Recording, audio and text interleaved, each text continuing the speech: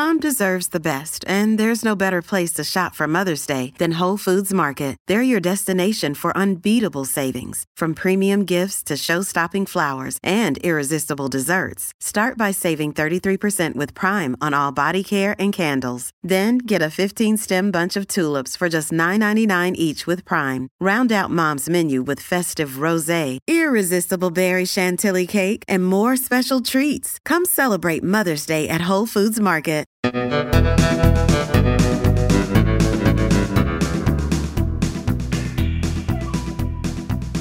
Forget Iowa. Texas is first now. Welcome to the Texas Take, the #1 political podcast in the great state. I'm Scott Braddock, and he's Jeremy Wallace. You can find me at quorumreport.com. And Jeremy's work, of course, appears at HoustonChronicle.com, and you can check out his free newsletter, which he pumps out every afternoon. And I'm pushing to have it be 7 days a week. But for now, every weekday, every week, if you could see the look on his face. It is one of those, why don't you go jump off a bridge faces. Jeremy, you can find it on your Twitter page. The link is right there. It's your pinned tweet, and you can find Jeremy online there at Jeremy S. Wallace, and I'm at Scott Braddock. Everyone should follow us. I was introduced as something of a prolific individual on social media when I was on the Yolitics podcast here in DFW, where I'm reporting from today.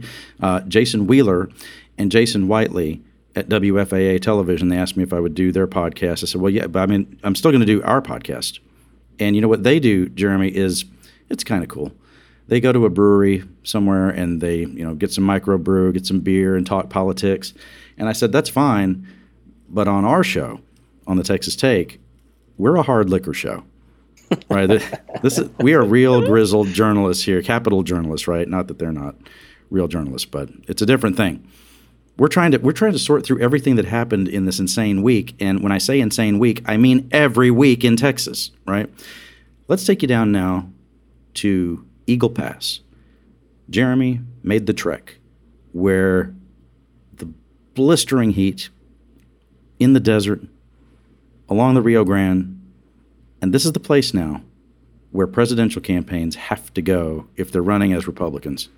And they have to go there first. It's almost like they have to go there first, Jeremy, as you've made the point. They have to be there before Iowa, before New Hampshire, the first nominating states. You have to have the Rio Grande as the backdrop if you are running for the GOP nomination nationally, don't you? Yeah, it's crazy. It's like we just had Nikki Haley made the run down here back in April. Obviously, Ron DeSantis comes down here. Like, this is his first official visit to the state of Texas. He's done some fundraisers, but this was his first public event that he does, and he picks also Eagle Pass. So why are they picking Eagle Pass? Maverick County, which has a whopping 600 GOP primary voters in any given year, if you're lucky, 600 voters. Are they worried about them? Maybe not so much. One, not only is there only 600 voters, but the last time that county voted for a Republican president, Herbert Hoover. Okay.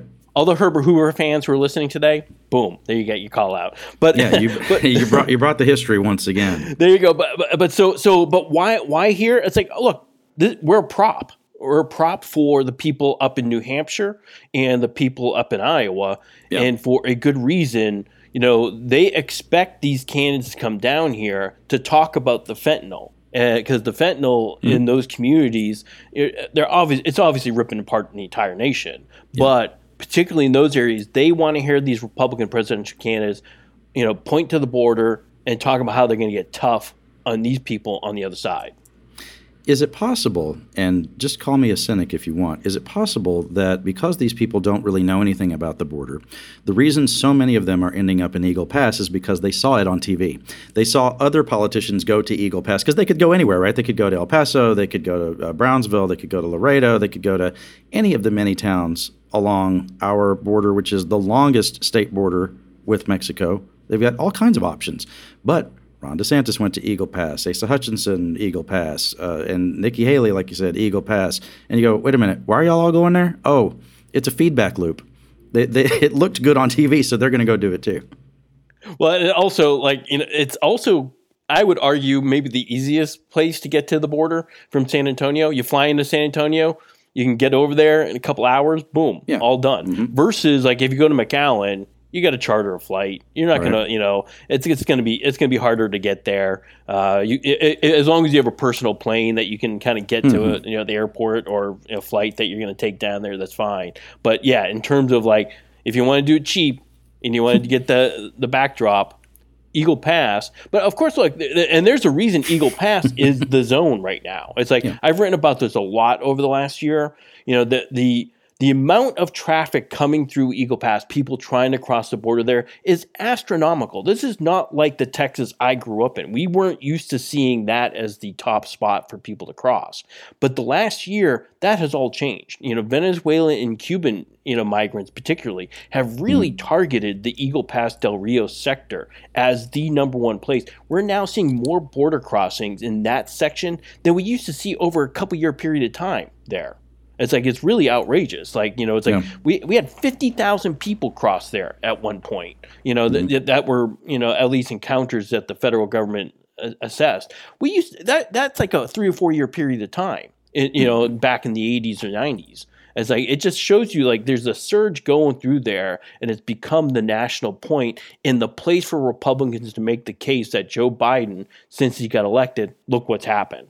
That's why you see all this focus on, hit that area. That's why Greg Abbott's putting, razor wire on the banks of the river there. He's putting his, squad cars next to each other as the curtain of steel or whatever he called it. It's like, it's always Eagle Pass because that has become the new hotspot under the Biden administration.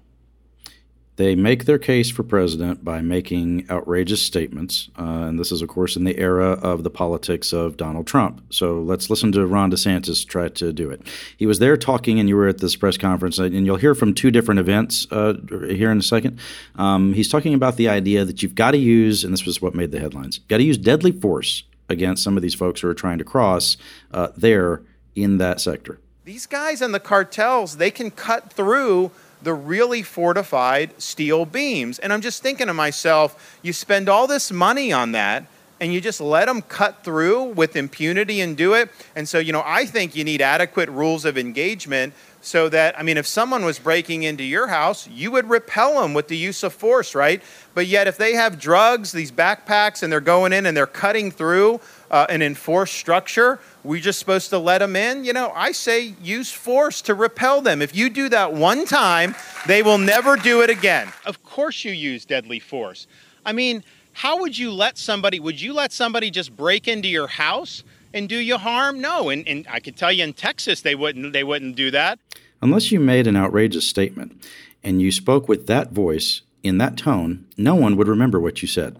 I was at the fundraiser for him it was a fundraiser for the Dallas County Republican Party, and Ron DeSantis spoke. And Jeremy, when people talk about I'm trying to remember what folks nationally called it. I think they were calling it a charisma deficit with him.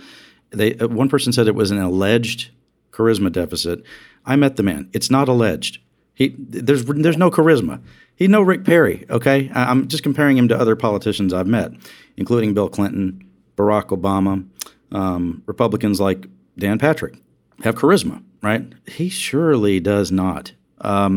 He also talked about giving states the right to deport undocumented people. It's violating our sovereignty and it's killing Americans. And so, of course, it's a violation. I think the state of Texas has a right to declare an invasion. I think states have a right to come in and help repel the invasion. Certainly, when I'm president, your state people here will be able to deport across the border 100%. And Jeremy, I want to get your take on what the reaction was to some of these comments, but I want to add this as well.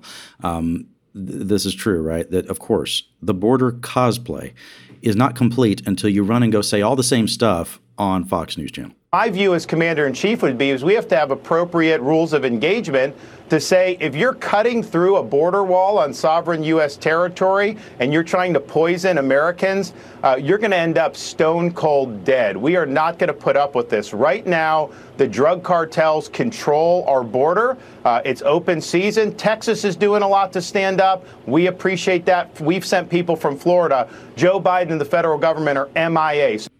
you're not just going to be dead. You're going to be stone cold dead. You're going to be the deadest you can be. In fact, we're going to shoot you and then throw your body in the river and make sure everyone in Mexico can see that you are dead. Jeremy, it's just the use of language that is meant to recreate the kind of magic within the Republican Party that Donald Trump was able to create in 2016 to be successful, to become the nominee, and then to be the president.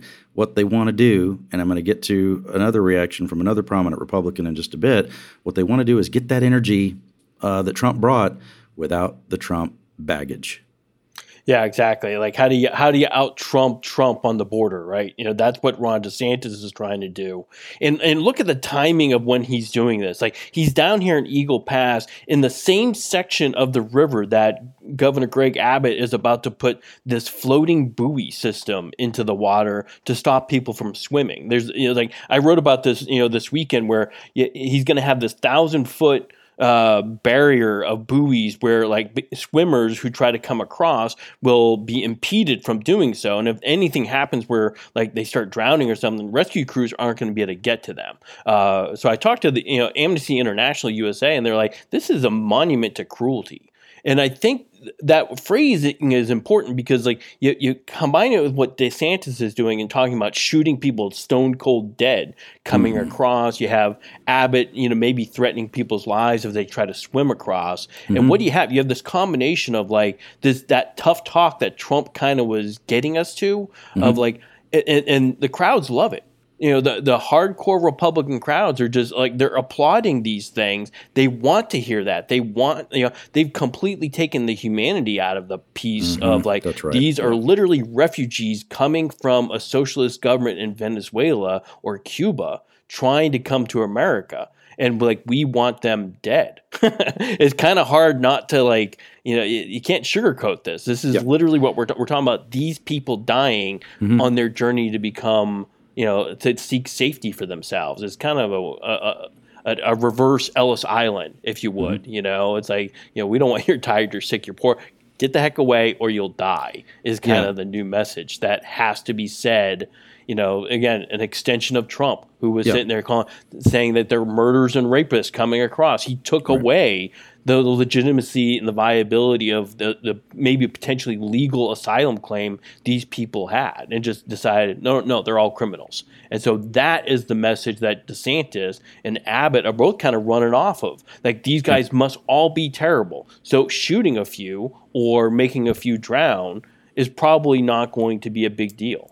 Right, and it's conflating the drug cartels, the human traffickers, with the people you're talking about, these asylum seekers who are, coming from some of the worst conditions on the planet. They're being pushed out of their home countries. I mean, if those things weren't going on there, that you wouldn't want to leave your home if it was safe for you and your family. You wouldn't want to leave your home unless you had these dire economic situations. This is, something that goes back way before Trump. I mean, Trump was just the best at it, if you will.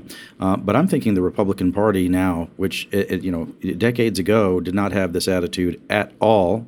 It was George W. Bush's position that this was the quote, family values don't end at the Rio Grande. He would talk about how we need these people in the United States. We need these people here in Texas. The fact that we have an elastic workforce of people who can come into Texas when there are jobs in agriculture, hospitality, construction, et cetera, and then they go back to Mexico when the job isn't available. People could move back and forth. It was part of what Republicans talked about, a Texas economic miracle. It was a big piece of that. But over the last 2 decades or so, that all shifted when George W. Bush tried to push comprehensive immigration reform, and he was seen as an apostate within his own party, as those conservative members of Congress and Republican activists who didn't want to see anything that they considered to be, quote, amnesty, which the last actual amnesty in the United States was signed by that liberal Democrat. Oh, wait, no. It was signed by Ronald Reagan the last time there was amnesty in this country. They accused Bush of trying to offer amnesty to undocumented people. They turned on him, and they've just been turning up the heat on this ever since. It turned into a bumper sticker thing when Governor Perry was running for re-election in 2006 and in 2010. He spent a little bit of money. He spent out of the state budget what we refer to in Austin as budget dust, little amounts on border security. Now, Jeremy, It's a $6 billion bumper sticker. It's not really keeping any people out of the United States. It's this whole thing about trying to look tough without really accomplishing anything, conflating the folks who are the armed to the teeth cartel members with people who are just trying to get here for a better life. And think of it this way. They have militarized the border such that the only folks who can match us for firepower are the drug cartels and the human traffickers. Everybody else who's just coming here for a job has to turn to those people to try to get across the border. They're just making it worse. It's not even that they're not doing anything good. They're making it worse. Well, and it's a very important point to, make the case that, look, 90% of the drug seizures or drug issues are coming through the actual legal ports of entry. That's where they're going. It's like the places like on the riverbanks of Eagle Pass. Those are people who are seeking refuge in the U.S. That's what you're typically looking at there. People who don't understand like all the rule changes for people. Like again, look if you've been cutting through the jungle for the last 6 months or whatever it's taken you to get to that border, you may not know what the procedure is. It's very confusing right now if you're trying to exercise your actual legitimate asylum claim. And it's like, so you thought you were supposed to come here, but then there was an app that you're supposed to fill out. But if I go to the border, isn't there something like that they have to do? It's like, it's very confusing right now. And so the parts outside of the ports of entry, look, there certainly are some drugs going back and forth, but the primary, target for those, cartels is to get it through the ports of entry because fentanyl is so hard to detect. It's so small and it's so hard to kind of distinguish from anything else that you can hide it just about any place. And Border Patrol will tell you they found it in so many different places so far, but there's always a better mousetrap that,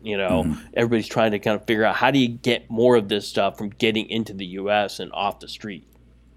They all want to talk tough. And they're all trying to get those supporters of former President Trump.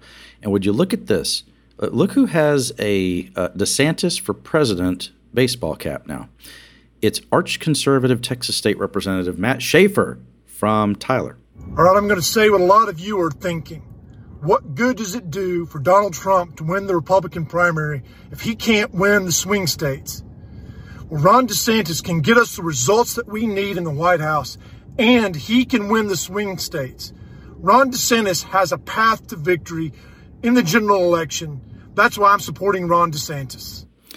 So this is not a liberal. This is not a moderate. This is not anyone that you could consider anything other than a rock-ribbed conservative and someone who a lot of people maybe haven't heard of Matt Schaefer because they don't pay attention to all of the state representatives. And a lot of folks don't even know that state representatives are not congressmen. Not this audience, but a lot of people don't know that. But he's certainly someone who's thought of as a sort of a thought leader, amongst conservative lawmakers, right? And he's in full recognition that Trump can probably not win the general election. But I'm here to tell you, Jeremy, he is in the minority among all the people I talk to who are Republican activists and voters in this state. I think there was a point where Republicans around here were kind of starting to get tired of Trump and get sick of Trump. And I think the thing, seems obvious to me, the thing that has them back in his corner is that he's being prosecuted, is that he's been indicted over this situation in Mar-a-Lago. And whereas I kind of thought that things were starting to, taper off a little bit with Trump right around the time that you went to that rally in Waco, when he was kicking off his campaign there on the anniversary of the Waco siege during that week when it happened. I thought it was kind of starting to dissipate. And now it seems like Trump is coming on strong again. And I don't know if words from Schaefer or folks like him are going to make any difference. Yeah, it's interesting. Two thoughts on that. One, I saw Matt Schaefer and talked to him a little bit down there in Eagle Pass. He was down there for some of those events. So two was Chip Roy, the congressman from the Austin area. And I saw Lamar Smith, former congressman from San Antonio, was also down there. So you can see DeSantis is definitely picking up some people who have some good political, and Republican bone, particularly, to kind of make the case for him. But like you said, it's like there's something happening right now. And I think, like that tiredness of Trump, it's not just those, the charges brought against him, but I think now, particularly with all these Supreme Court decisions, it's kind of giving this exclamation point to maybe the number one success of the Trump administration in the eyes of a lot of Republicans, which was he was able to remake the Supreme Court. Everything that just happened this week with the case on affirmative action, ending Biden's loan forgiveness program, all of this is coming from Donald Trump's appointments. He appointed 3 people to the Supreme Court, and he's now going to ride this for a while. It's like he's already getting Republicans kind of rallying around this thing, and he himself is starting to kind of, see what I did. It's like I think he's going to be able to use that to kind of withstand, some of, if you can call it pressure from DeSantis. I'm not even sure if it's that much yet at this point. Yeah, it's not. Right. But it doesn't feel like, it's weird.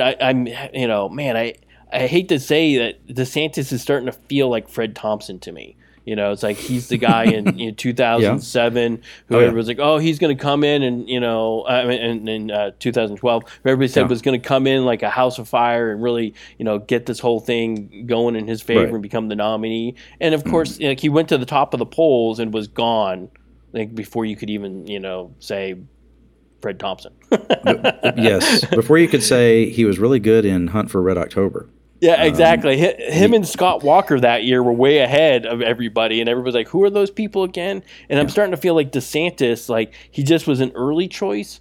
And like he's just not exciting. Like you said, it's just like he's not able to make the case that not only, it's sad. It's like a politician told me this years ago, and I said, it's like, you're just, trying to be popular here. You're just trying to win some popularity contest. Yep. And he goes, that's exactly what it is, Jeremy. This is the biggest popularity contest around. Right. You just want people to like you so they'll vote for you. And I'm like, that's exactly what it is. Trump is just vastly more popular than Ron DeSantis.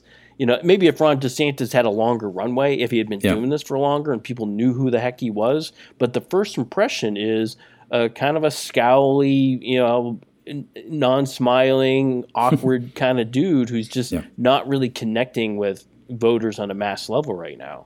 Yeah, and I will say that what you said about the Supreme Court is key because and I'm thinking of the attitudes of Texas Republican voters right now, and I mean those who will participate in the primary, not the November Republicans, but the March Republicans.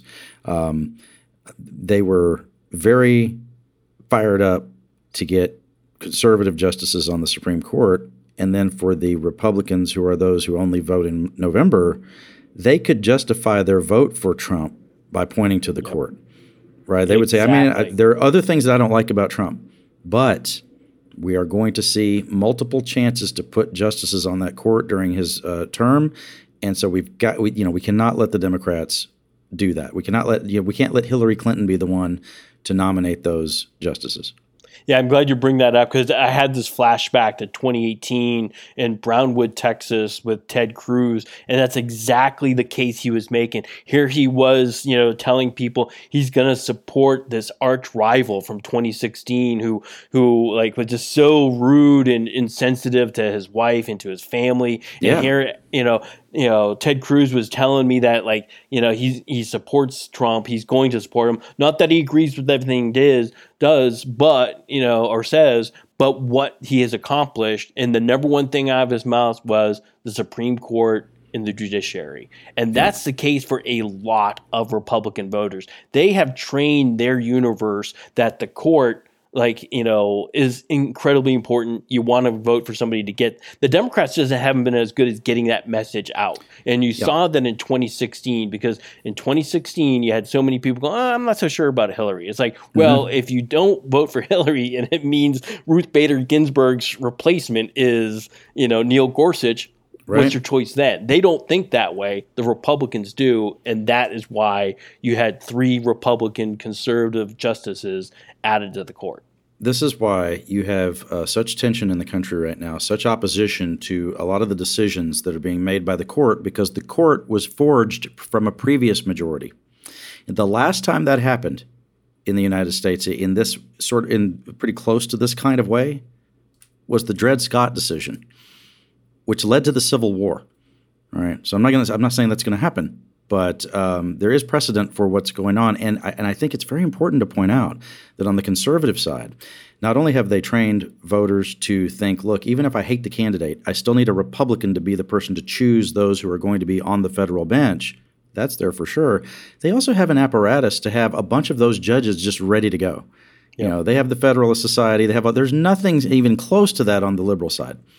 They may have some little groups that I haven't even heard the names of, but everybody knows the Federalist Society and what they're all about, or First Liberty and what they're all about, which is, you know, getting justices on the courts. Think of it this way. Think about the kind of tension it's going to lead to. It's bad enough now that so many people are upset about these decisions from the Supreme Court. They spent the entire Trump administration putting young conservatives on courts all over the country. Yep. That's your pipeline for the judicial branch of government for the next couple of decades. That's what's going to be going on. Yeah, there's a short list of 10 Republican, potential, replacements to Clarence Thomas already written down, ready to go. Right. Do you think there's a Democratic list of 10 potential replacements that everybody in the party already knows? No. Yeah. Right. It's like the Republicans are ready for this. They built this. This is like Trump was given a list and he was just working off the list. And so like Kavanaugh's up next. All right, let's go with Kavanaugh. He just was working off the list that was given to him by all those Republican conservative, think tanks out there. And the Democrats just don't have that. They don't have that same kind of concern and push on that issue. So you kind of go back and imagine if Barack Obama convinces Ruth Bader Ginsburg to retire, and so he could replace her before that happened. It's like that didn't happen. And nor was it a big issue. It's like you didn't feel that pressure out there for that to happen. It's like, but that decision ultimately changed the entire Supreme Court. It's like, and it's really amazing how one thing like that puts us in this spot where we mentioned the obviously the some of the court decisions this week. The decision on gay rights is a huge deal. It's like that. Like what was decided, to allow this woman creating a website to deny working for gay couples is kind of an amazing blowback to what we thought the Supreme Court just ruled. Like the Supreme Court's the one who kind of said you couldn't do that, and now they're saying yes. In retrospect, you can do that after all. Yeah. It's like, where does this go next? Where does this court go next on gay rights, particularly? It's like I don't think we're too far away from a challenge to can people who are gay get married. It's like here we thought that this thing was over, and this whole conversation is all new again. Yeah. Well, and think about this. Just occurs to me as we're talking.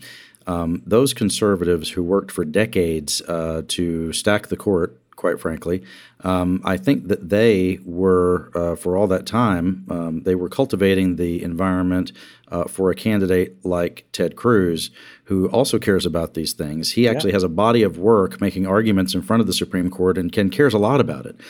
They thought they wanted Ted Cruz, but what they got was even better for them. What they got was Trump, who doesn't even care about it. He just said, "Oh, you've got a list? Give me your list. I'll just appoint those people."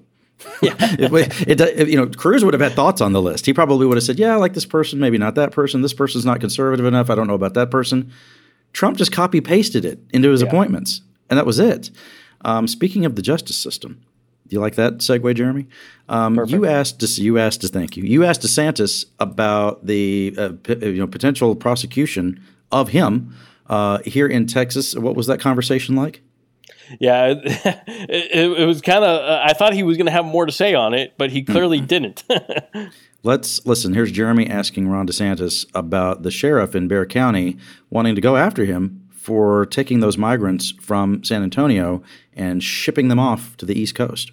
Sheriff Salazar in Bexar County has filed charges against you for shipping migrants to Martha's Vineyard. Yes. Are you going to news to me? Are you going to continue to ship migrants from San Antonio to other places? And can you tell us why you decided to use San Antonio as your hub? So we have a program for transport to sanctuary jurisdictions. It is done by contractors who take the job, and they are able to do and identify sanctuary jurisdictions as appropriate. It's not being directed in any one particular part of Texas or Florida or anywhere else. and it's someplace that can be done at their discretion. And so I think it's been very effective, and it's something that our legislature has authorized and will continue to be used. In other words, he doesn't really care where the migrants come from. I think he likes the fact that they are from Texas. And we've seen some of these stories now of people who were shipped from Texas to other places that are just heartbreaking, Jeremy. I mean, look, you had these folks being told that they were going to be guaranteed a job, that they were going to, have a safe place to stay, and after they've made that terrible journey that you talked about, and then to have everything misrepresented by people who are supposedly representing the governments of either Texas or Florida. And you have Abbott and DeSantis defending it by saying that they were doing something good for those people. These folks end up in New York, where they caused a stress on the system there and a stress on the system in Washington, D.C. And Abbott says, now they're finally getting a taste of what we have to deal with in Texas. Washington, D.C. is not dealing with what we deal with in Texas. It's a city. We're a state of 31 million people. We actually do have jobs for a lot of those people, a ton of jobs for those people. You think about the people who work in the heat, the people who right now, when it's 108 degrees in some places, 105, the cool spots on the map say 98, there are people working outside right now on Friday afternoon as we are recording the show. They're doing things like working in the fields in agriculture. They're doing things like working construction. And there doesn't seem to be any empathy whatsoever from those in state government. I'll give you another example. The heat in Texas is killing people. We saw a mail worker, a post office delivery worker, die in Dallas, where I'm reporting from today. We've seen the Texas prison system have to defend the fact that there are no air conditioning units in Texas prisons. Not for most of the facilities. They have a room here and there that has an air conditioner, but for the vast majority of them, they do not. Inmates in Texas prisons are literally cooking in those facilities right now. And some people are just finding out about this for the first time. I've had people reach out to me and say, wait a minute, there's no air conditioning in Texas prisons? Well, yeah, that's been the case for decades. That decision was made going back to the 1980s. KXAN reporter Ryan Chandler has been all over the story. He's been a bulldog on it. Check out this report. Those still inside, under this June's scorching Texas sun, are sending desperate letters. These are things that are really, really hard to read as a mother. Yvonne Stone's son, Kevin, wrote her this week, saying he has vomited and passed out.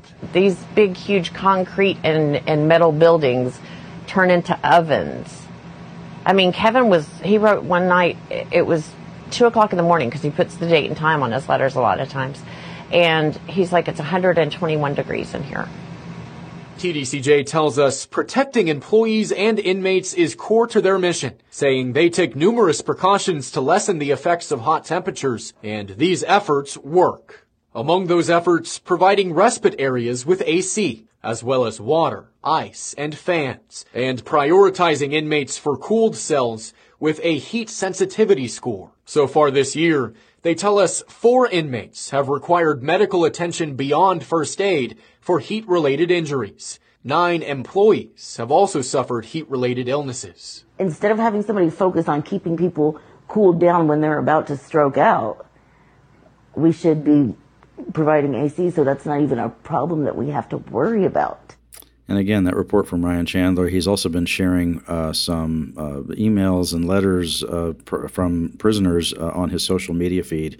And they are just heartbreaking, Jeremy. Look, these are not people who were sentenced to die. We do have a judicial system that provides for specific sentences for people. But I can tell you over the years in covering this issue, because it's not the first time it's come up, but there's certainly more attention now because of just how hot it is. But anytime this would come up, Republican and Democratic lawmakers in Texas would tell me privately that they do agree that there should be air conditioners in prisons, but when they go home and listen and hear from their voters, what they would say, what their constituents would say, is let them cook. They don't care. They have no empathy, no sympathy for that whatsoever. They don't see it as any kind of a justified expense. And the Texas prison system is not cheap. This state as one of the only things that state government really does, in effect, is run a giant prison system, one of the biggest prison systems on earth. I believe it costs something like, I'm going off memory now, but I think it's about 1.5, 1.2 billion per year to run the billion with a B, $1 billion a year to run the prison system in Texas. But it's done on the cheap, man. There's a lot of people in Texas prisons. I think per inmate, you're talking about something like $20,000 a year for each person. It's pretty bare bones. So spending the money on an air conditioner wouldn't be that much, but politically it doesn't matter. And I would say one other thing about it, because I heard from folks around the country talking about how Republican leadership in Texas that doesn't have a heart at all because of what they're letting happen with this.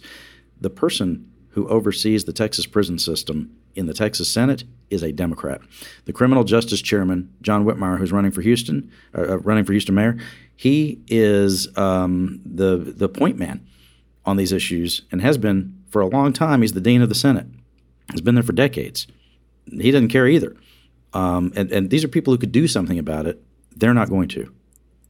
Well, what's amazing, Representative McCall Sherman, he had he's talked about this issue a lot, and he kind of really stressed it to me. It's like, remember, there are people, we have, men and women working in those jails, as employees of the state of Texas. They're in unair-conditioned areas doing one of the hardest jobs you can think of. And it's not just there. It's in jails all around the state, too. It's just like we just have this thing where we wonder, why are we having such a hard time getting people to sign up to do that work? It's like, well, because it's 116 degrees in the building, and they're going to have to deal with some of the most stressful moments you can. It's like, of course they want to get out of there. Of course there's going to be a worker shortage. It's like, can you imagine telling them, oh, by the way, we have a signing bonus or whatever you're doing to try to get them in there. Oh, and by the way, there won't be any air conditioning.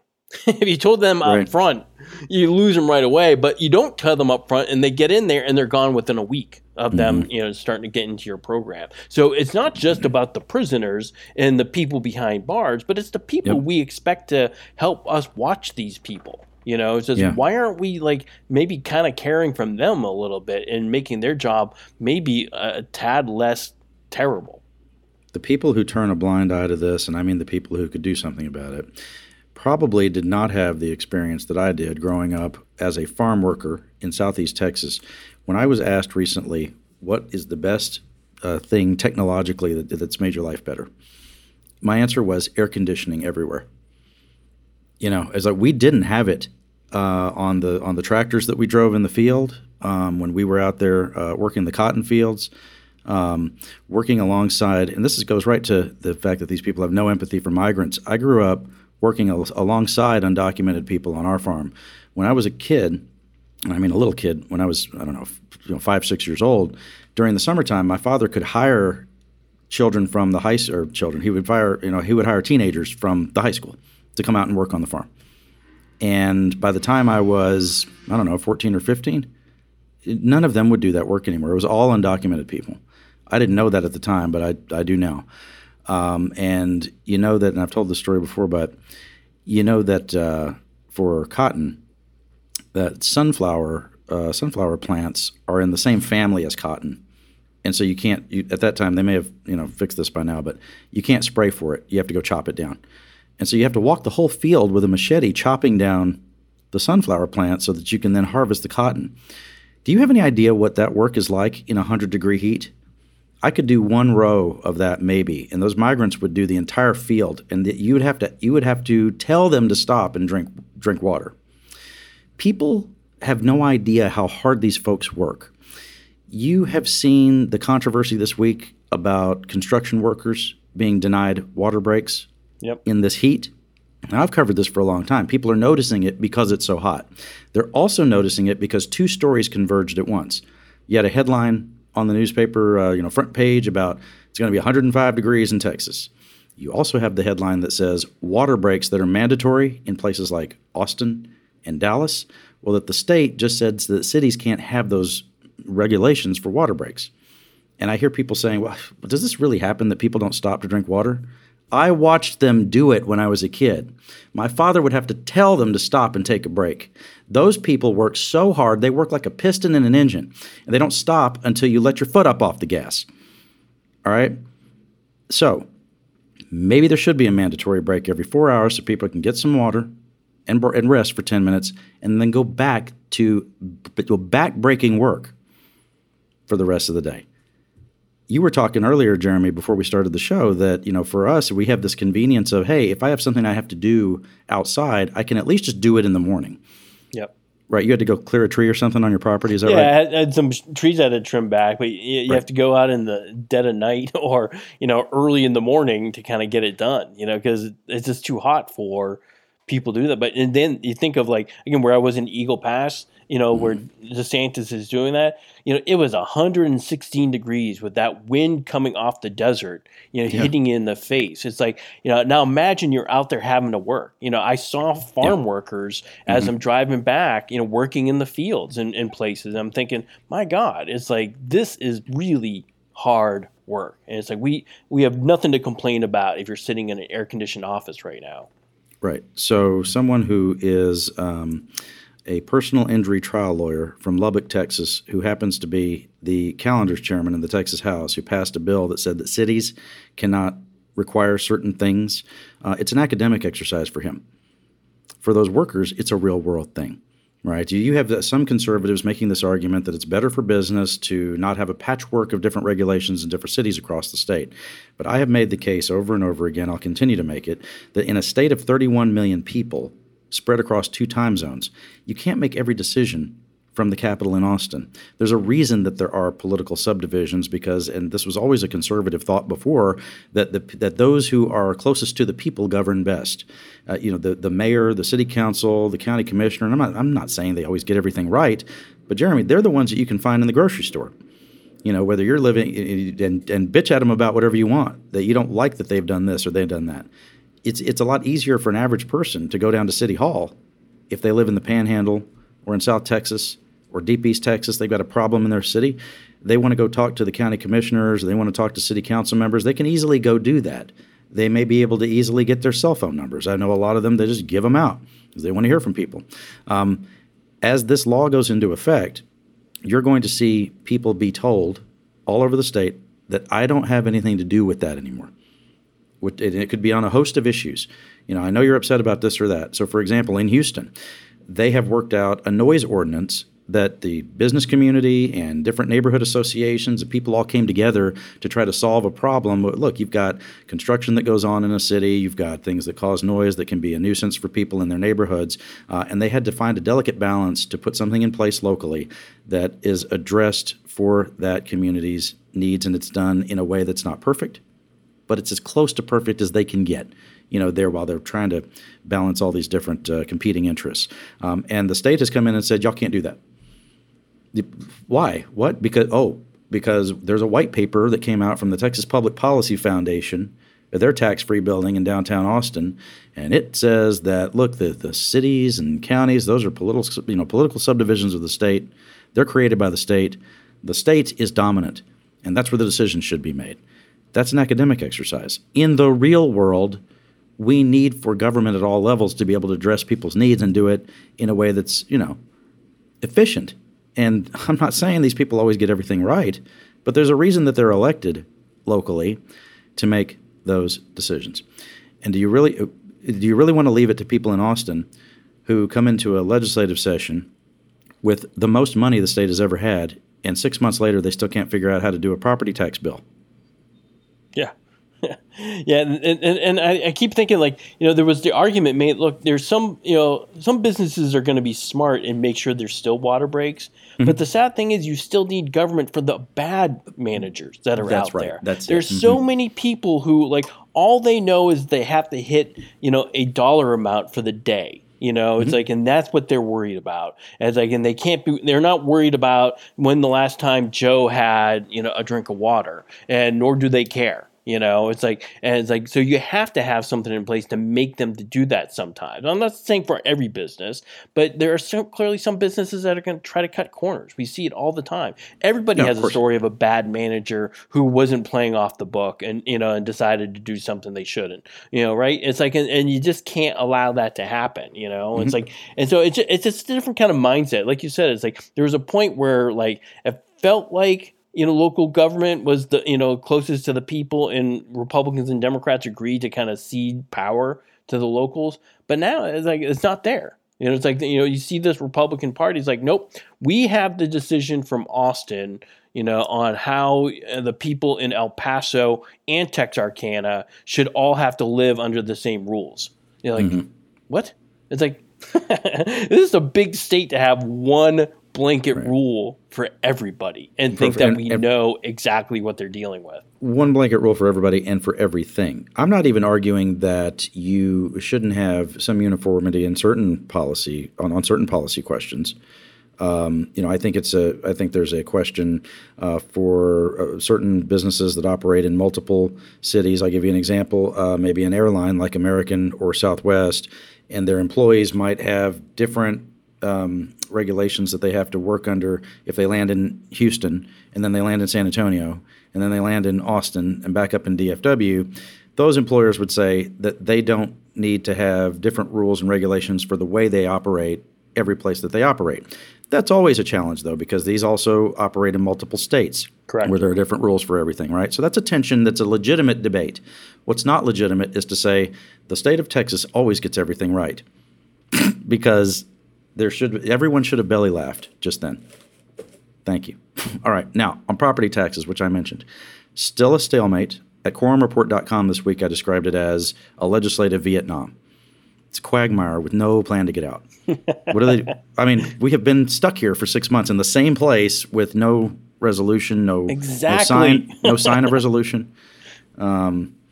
It's remarkable.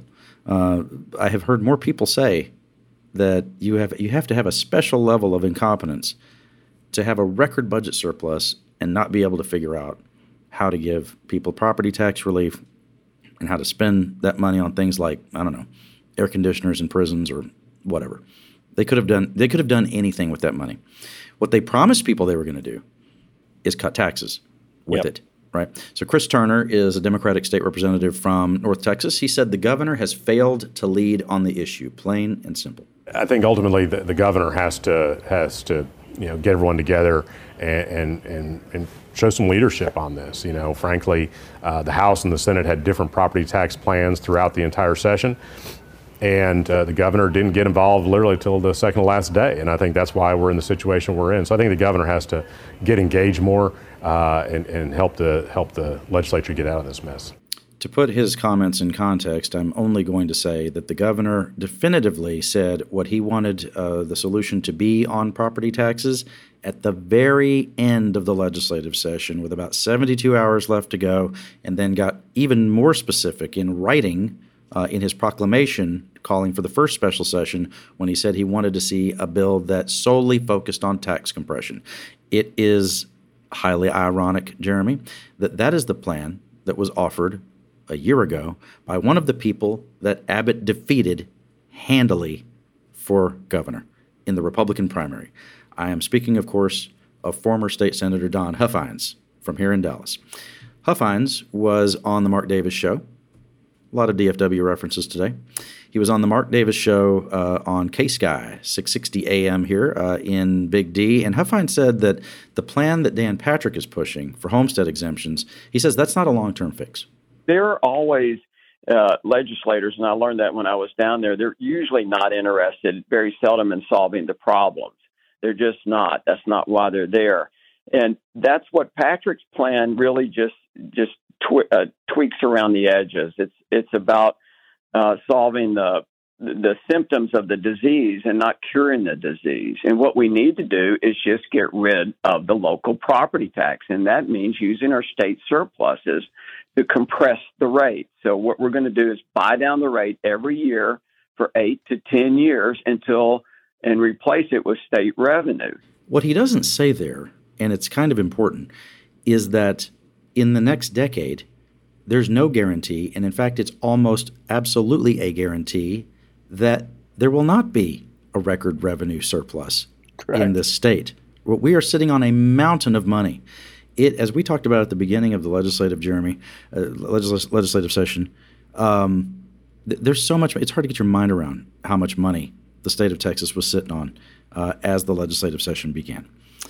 And you have all of these folks advocating for using $17 billion, which it's really $12 billion because $5 billion is already built in from some of the legislation that was passed previously. It's all big numbers. But the point is that you're not going to have nearly $20 billion to do this with again in 2 years. So when the governor says that he's going to put us on a path to eliminating local school property taxes, the M&O portion of it, which is the biggest portion there, you have two elements of it. Maintenance and operations, that's just the ongoing cost of running your school district. And then the interest and sinking funds, that's your bonds, right? That's the things that you go out and vote on. That M&O is a big old chunk of your property tax bill. And Huffine says that they can use this surplus to just buy it down, just pay it off. The problem with that is there's not always going to be a surplus. So then what would you do? For that answer, you have to turn to noted liberal Dan Patrick. Lieutenant Governor Patrick, you can't make up this stuff, Jeremy. I keep saying that lately. You can't. You could try to make that. You could try to do a novelization. You could try to write a book. You could try to make up stuff, but it would not be this good. Lieutenant Governor Patrick, the spiritual leader of the Republican Party in Texas, says that what you would do if you were trying to do the Huffine's plan is you would have to raise sales taxes up to 20%, which is extremely regressive. I had a business leader this week tell me that if you do that, and again, this is not a liberal either, Democrats would just say it's regressive, it's going to hurt poor people, which it would, right?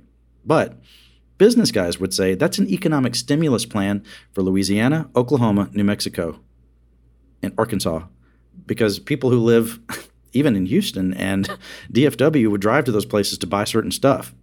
20% sales tax, absolutely insane, absolutely ridiculous. But here's what's interesting. The folks who have pushed that plan all along, the TPPF types, they have said we should go to consumption tax. They've said that for years, that we should get rid of property taxes, we should increase the sales taxes. What Abbott and Huffines are not saying is the second part. They're saying just buy down the property taxes with the surplus. But then they never get to what would happen eventually, which is your sales taxes would have to go through the roof. You have to go over to the Dan Patrick press conference where he says that's insane. He said, quote, it's a fantasy. It's not going to happen. I do think that there might be some light at the end of the tunnel here, Jeremy. We have seen the speaker and the lieutenant governor, not talking to each other. Patrick has been tweeting at the speaker, tweeting about the speaker. He's been talking about the speaker.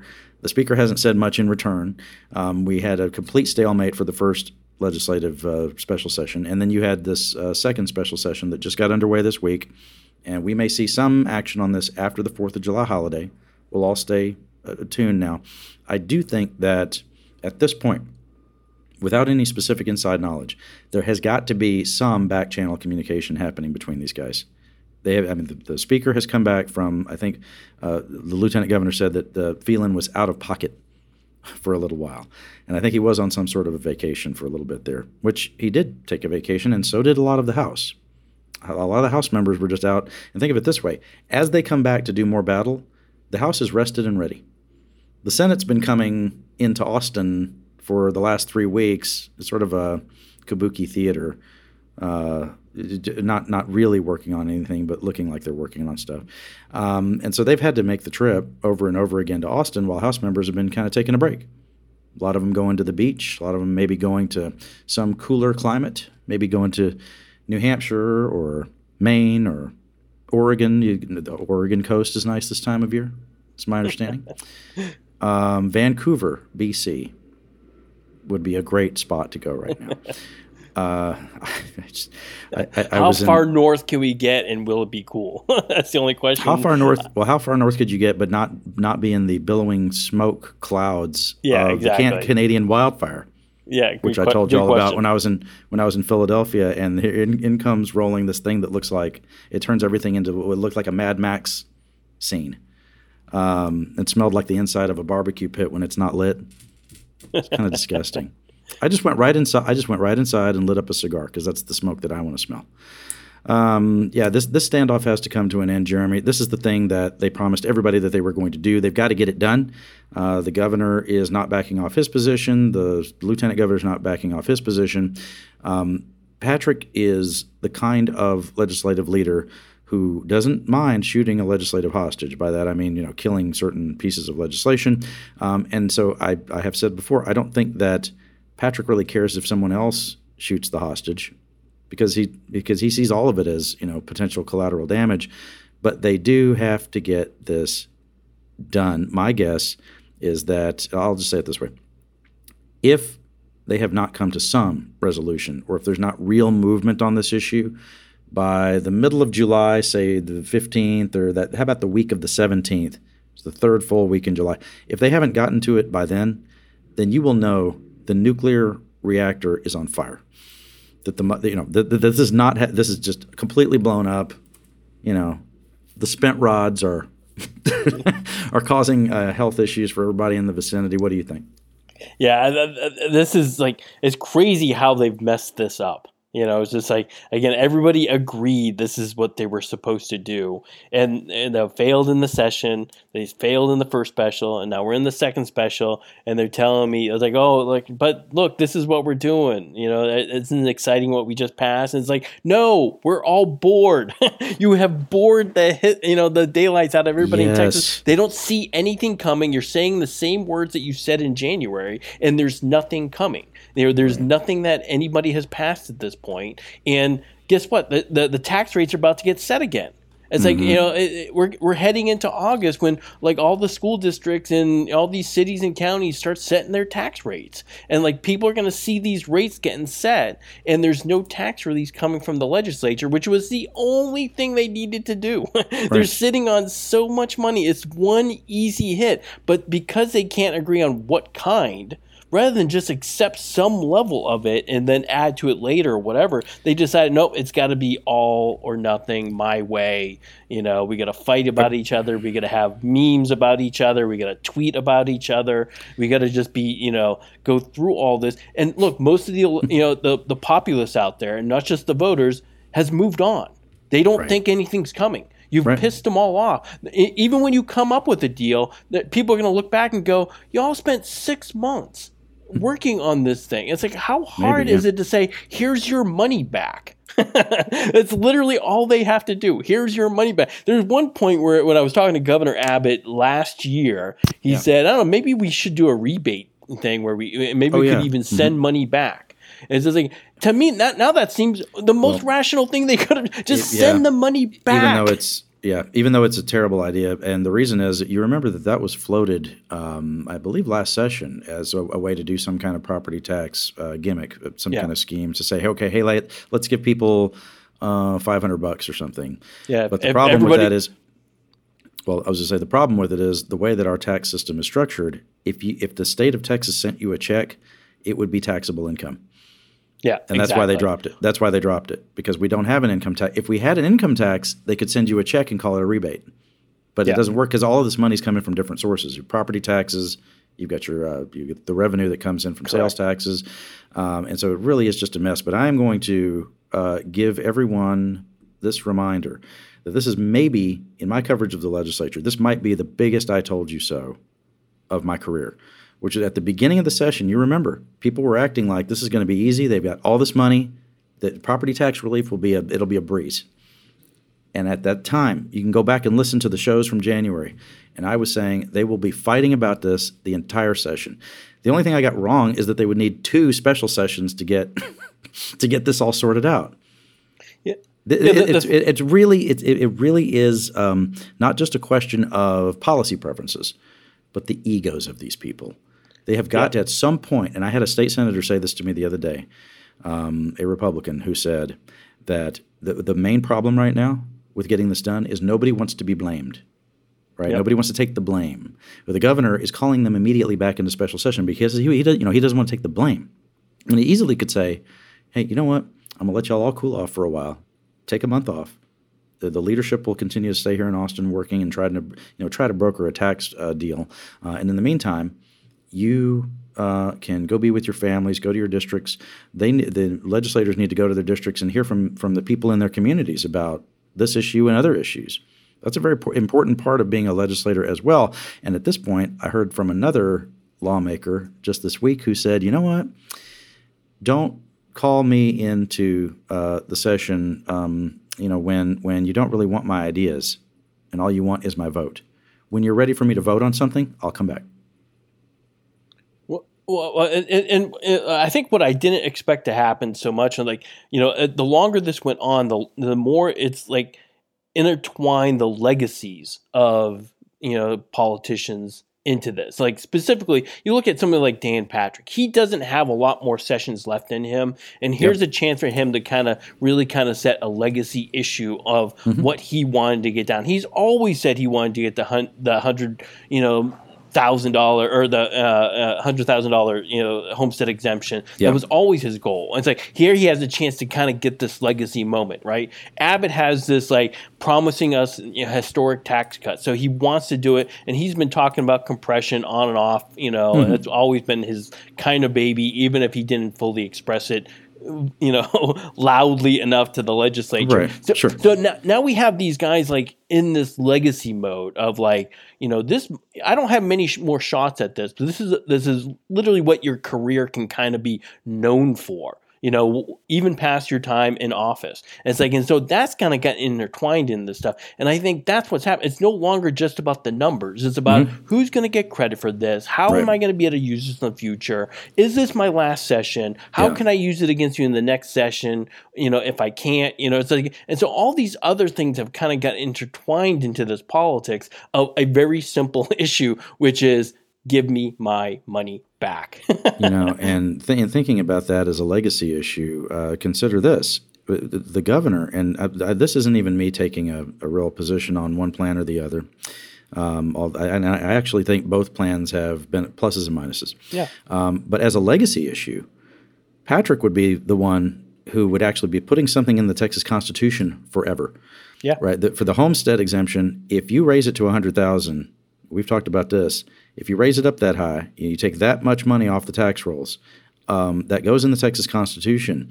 And people when in this state, when they vote on raising the homestead exemption, they do it to the tune of 86% is the yes vote. Right? They are never, if they put it in the Constitution, they're never going to vote the opposite, which would be, hey, we have a tough budget year and we need you to take the homestead exemption down to $50,000. People are never going to agree to that. For Abbott, there's no permanence to any of that. To shoot your shot, as they say, and spend $17 billion on a one-time buy-down of property taxes with some promise in the future to zero out M&O property tax, that's just a pipe dream. That's not going to be forever. That's going to be for 2 years, right? That's not legacy thinking, but you're right. He may be thinking of it that way. All right. So speaking of Abbott, I know I'm going to get or I know that I would get some ugly notes from people if I didn't mention this at least. Did you see that Abbott on his Twitter page tweeted out a news story, a fake news story, and it should have told him something that it was from the Dunning-Kruger Times. Oh, God. I can't believe this. I know. So he tweeted out this deal about Garth Brooks being booed off the stage at the 123rd Annual Texas Country Jamboree, which, Jeremy, I know that you're a country music aficionado, so you go to that every year, right? Yeah, on my unicorn that I fly up to this imaginary city every year. There's this picture that goes along with the story. It's in Abbott's tweet, which, again, Abbott tweeted this and then he deleted it pretty quick. But the internet is forever. There's a picture of Garth Brooks kind of hunched over on a stage, and people are supposedly booing at him. And the tweet from Abbott says, Garth Brooks is booed off the stage at the 123rd Annual Texas Country Jamboree. Go woke, go broke. He goes on to say, Garth called his conservative fans, quote, assholes, close quote. This is the governor of Texas. And then he said, good job, Texans. Now, show prep these days often has me asking the internet what conservatives are mad about today or why they're mad at a certain thing. And I didn't know anything about it. Why? Because I don't care to be just angry all the time. Why are people mad at Garth Brooks? I mean, we're talking about Friends in Low Places. Yeah. Papa Love Mama. The Beaches of Cheyenne is actually my favorite from Garth. The live version of that was incredible. Remember when back when CDs were going to be the only way we ever listened to music after that? Of course. Yep. And it's such a in the grand scheme, it's such a short-lived way to, I mean, people are still buying. My daughter buys records now. People have gone back to vinyl, which is cool, actually. We were there buying her a couple of years ago. She was getting into vinyl, and we were buying the turntable and everything. I said, "Is this really what you want?" Yeah. So I went to the answer box. I went to Google and I typed in, "Why are conservatives mad at Garth Brooks?" Did you know the answer, Jeremy, about the controversy? No, I don't know why they would be mad at him at this point. Well, it's like you need one of those conspiracy theory pegboards that you talked about, the cork board where you put up the different pictures and you put the yarn, from this picture to that picture to connect certain dots. And here's what it is. You do remember that conservatives and Fox News viewers were very angry with Bud Light for this controversy over a transgender celebrity online promoting Bud Light. Yep. And you know that it wasn't some sustained campaign by Bud Light. It was just that they sent a single can of Bud Light to lots of celebrities in the hopes that they would talk about it. This was the idea from somebody at Bud Light. And man, that one went south on them. The people who drink Bud Light are not the most discerning folks. I think if you really liked it, here's the thing. This is just my brief comment about Bud Light. If you really liked a beverage, it wouldn't matter what anyone on Twitter said about it. You'd keep drinking it, right? If you really cared that much. But Bud Light, I mean, that was the number one beer in America.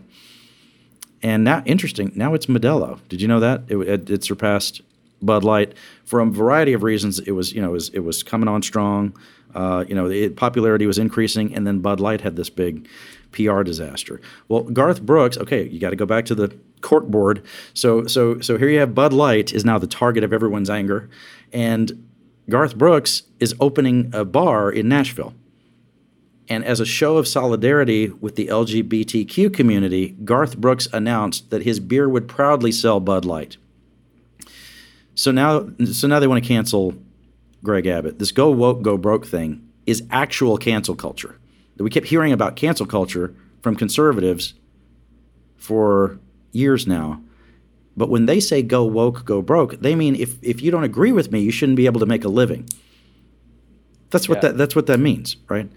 So another person pointed out to me that the fact that he's going to sell Bud Light at his bar, as a sign of being an ally to LGBTQ people, it's probably the lowest bar possible for being an ally to people is that you're going to sell a certain kind of beer at your bar. So he's got people who are more liberal kind of agitated at him because all he's doing is selling Bud Light. He's got Republicans mad at him because he's going to sell Bud Light at this bar. I don't know if he's still going to sell the Bud Light after the controversy, this time around. But I started to think about, and we have done some psychoanalysis of Greg Abbott on this show before, maybe he really was sort of desperate to have anybody else booed off the stage. You were there in Conroe. Remember, let's go back to Montgomery County. This is just last year. It feels like 10 years ago. It was a Trump rally where Abbott was nearly booed off the stage. I will say, in fairness, not by everybody, but there were some people who were really mad at him, right? Is that fair, Jeremy? You were on the scene. That is absolutely a fair assessment. Not everybody was booing, but man, right. The people who were booing were really close to the microphones. Right. And we don't have to even rely on your memory of it. Listen to it. Here it is. Please welcome the governor of the great state of Texas.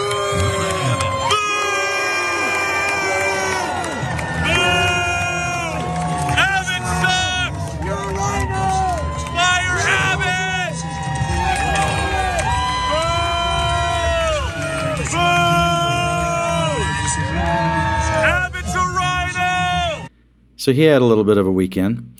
It wasn't the warmest welcome, and he fought through it, Jeremy, by simply repeating Trump's name over and over again. They were there for a Trump rally, and part of what he was there to do was introduce the former president.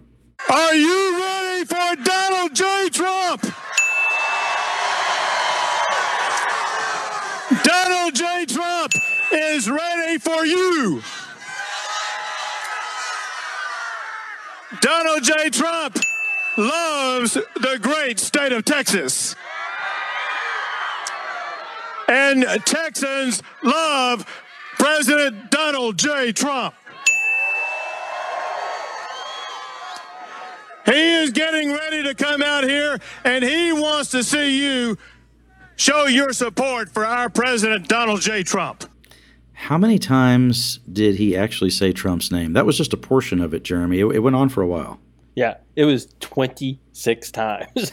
I counted it when he first started up. I'm like, I'm going to start counting these down. It was like 26 times in this tiny little speech. Yeah. And to me, it felt like it was a nice way to kind of stop them from booing, right? Like, right. If I say Trump, they won't boo. I love Trump. I love Trump. I love Trump. I think they might have actually been anticipating that he would get boos there because we were in the middle of, primary season. You had Governor Abbott up against Huffines, who we mentioned before, Alan West, and entertainer Chad Prather. And you remember that Abbott also avoided the Republican convention, the state convention in Houston. And the chatter at the time was that he thought he was going to get booed, and he had a good reason for that, for thinking that, because they did try to boo John Cornyn off the stage. These are the people who are the elder statesmen of the Republican Party in this state, and they are sort of in the political sights of the grassroots activists in the state. And, Cornyn said he didn't care. Cornyn told people at the convention after they were booing him, he stepped off stage and he told some folks who relayed the information to me, he said, I've never given into mobs before. I've never given into a mob mentality before, and I'm not going to start now. So I tweeted that out, and someone said, oh, that's a made-up quote. You didn't hear him say that. And then John Cornyn retweeted it. So I think it was a solid source.